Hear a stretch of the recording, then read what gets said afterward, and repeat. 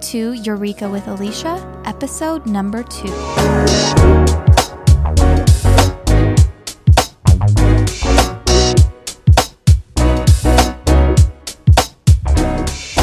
You guys ready for your next Eureka today? Are you ready to Eureka your ass off? I am. Today we're talking about pride and mental health. Have you guys ever read Pride and Prejudice? I've never actually read it, if I'm being honest, but I've definitely seen one of the movie depictions, the one with Keira Knightley. Dude, she's a babe. Let's be real. So pride in and of itself isn't really a bad thing. This is kind of like all the things I teach. Nothing is morally right, wrong, good, or bad. It's all subjective. It's all about the meaning we give it. But let's talk about pride. It's an emotion just like any other. And it only becomes a problem when it starts to get in the way of what we really want, right? That's the only thing that's ever a problem. It's not that it's good, bad, right, or wrong. It's that it's standing in our fucking way.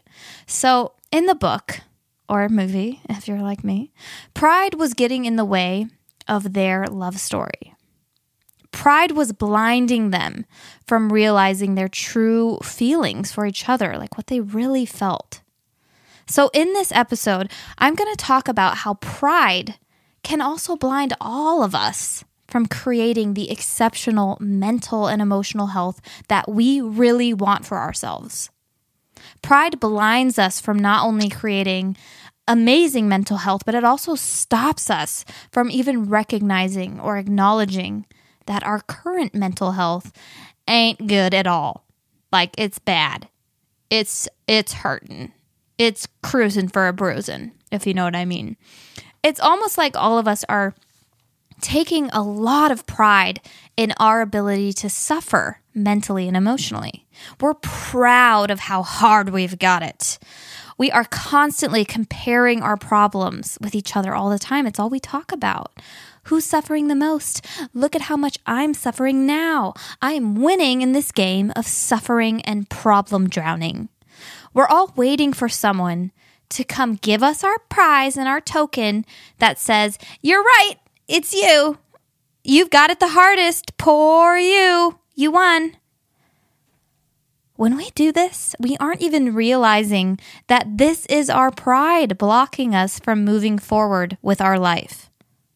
This is our pride keeping us from letting go of our stories of suffering once and for all. It's keeping us from creating the true well-being, the true existence we know we can have. But we refuse to see that it's our pride, right? We don't want to say it's our pride causing our problems. Instead, we continue to blame our problems on all the things outside of us. That's how blinding pride is. We saw it with, Darcy. What's her name? Darcy and, Jane. Oh no, Jane Austen is the author. I don't know my literature. Anyway, the truth is our mental health is our responsibility alone. The minute we become adults, it's our job, right? No more excuses.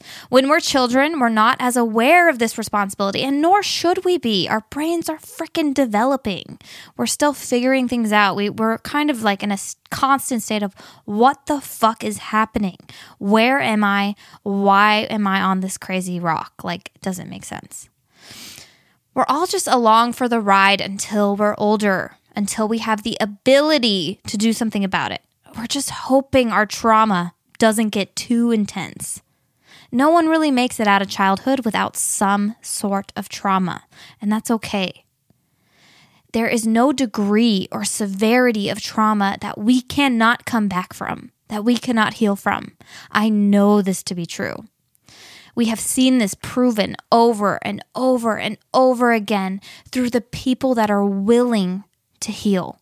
And it's usually the people that have experienced the worst of the worst. They were abused to the highest degree possible and still managed to turn their pain and suffering around, to turn it into pure fucking agency, and authority over their life. If they can do it, So can we. They aren't unicorns or special snowflakes. They have the same human brain as we do. We are just as capable as they are. So let's look at them. These are like Martin Luther King Jr.'s and the Malalas and the Sojourner Truths, the Oprahs, all the people whose stories, you see that they've been dealt the absolute worst hand. And they didn't let their fucking pride get in the way and stop them from getting what they wanted and living how they wanted. Whether it's wanting civil rights or a decent education as a woman, or to not be enslaved and oppressed anymore, just wanting to be respected as a journalist, as a Black woman in a society that only respected white male journalists, they could have chosen to side with their pride, to sit with it and stay there, give in and fold their cards. And if they had chosen that, they wouldn't have gotten anything done in the world. Think about that. How different would our world be without the impact that the names I just mentioned have had? What if they never got past their pride? What would it have cost all of us? Imagine how different the world would be. And think about what it's costing us right now when there are so many people out here letting their pride get in the way of their healing, getting in the way of improving their mental and emotional health. So many people, so many incredible people that could be doing so much. How many people do you think are out there not getting what they want because of pain they experienced in their past? How many people are stopping themselves from moving forward because their pride is telling them not to let go? It's telling them they're owed something from the world now, and they're going to sit stubbornly until the world gives it back to them. What is that number of people? I want you to imagine it. And what if that same number of people decided today to stop listening to their pride? How would our world change?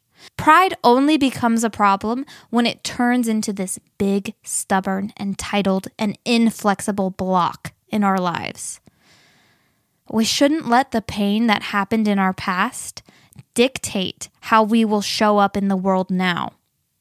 We shouldn't let our pain be an excuse that keeps us disempowered and stuck. We shouldn't take all of our pain and leave it as pride. We should take it and turn it into our power. Because we have that option available to us. Because why wouldn't we? How would the story have ended if Mr. Darcy and Elizabeth never got past their pride? How would it have concluded? You tell me. Probably would have both remained bittered, wouldn't have gotten laid, would have been super, super boring. They would have kept being stubborn, inflexible, blocked in all areas of their life. Because how we do one thing, how we decide one thing, is how we decide everything in their life, in our life. They would have never gotten what they wanted.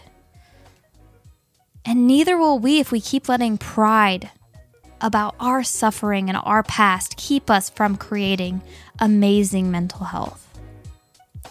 You want what you want. So stop standing in your own way. How about that for a eureka, my friends? Are you letting pride get in the way? And if so, are you willing to stop? Let me know your answers. Reach out, leave a review. I'd love to connect with you guys. Have a beautiful day. I'll see you next week.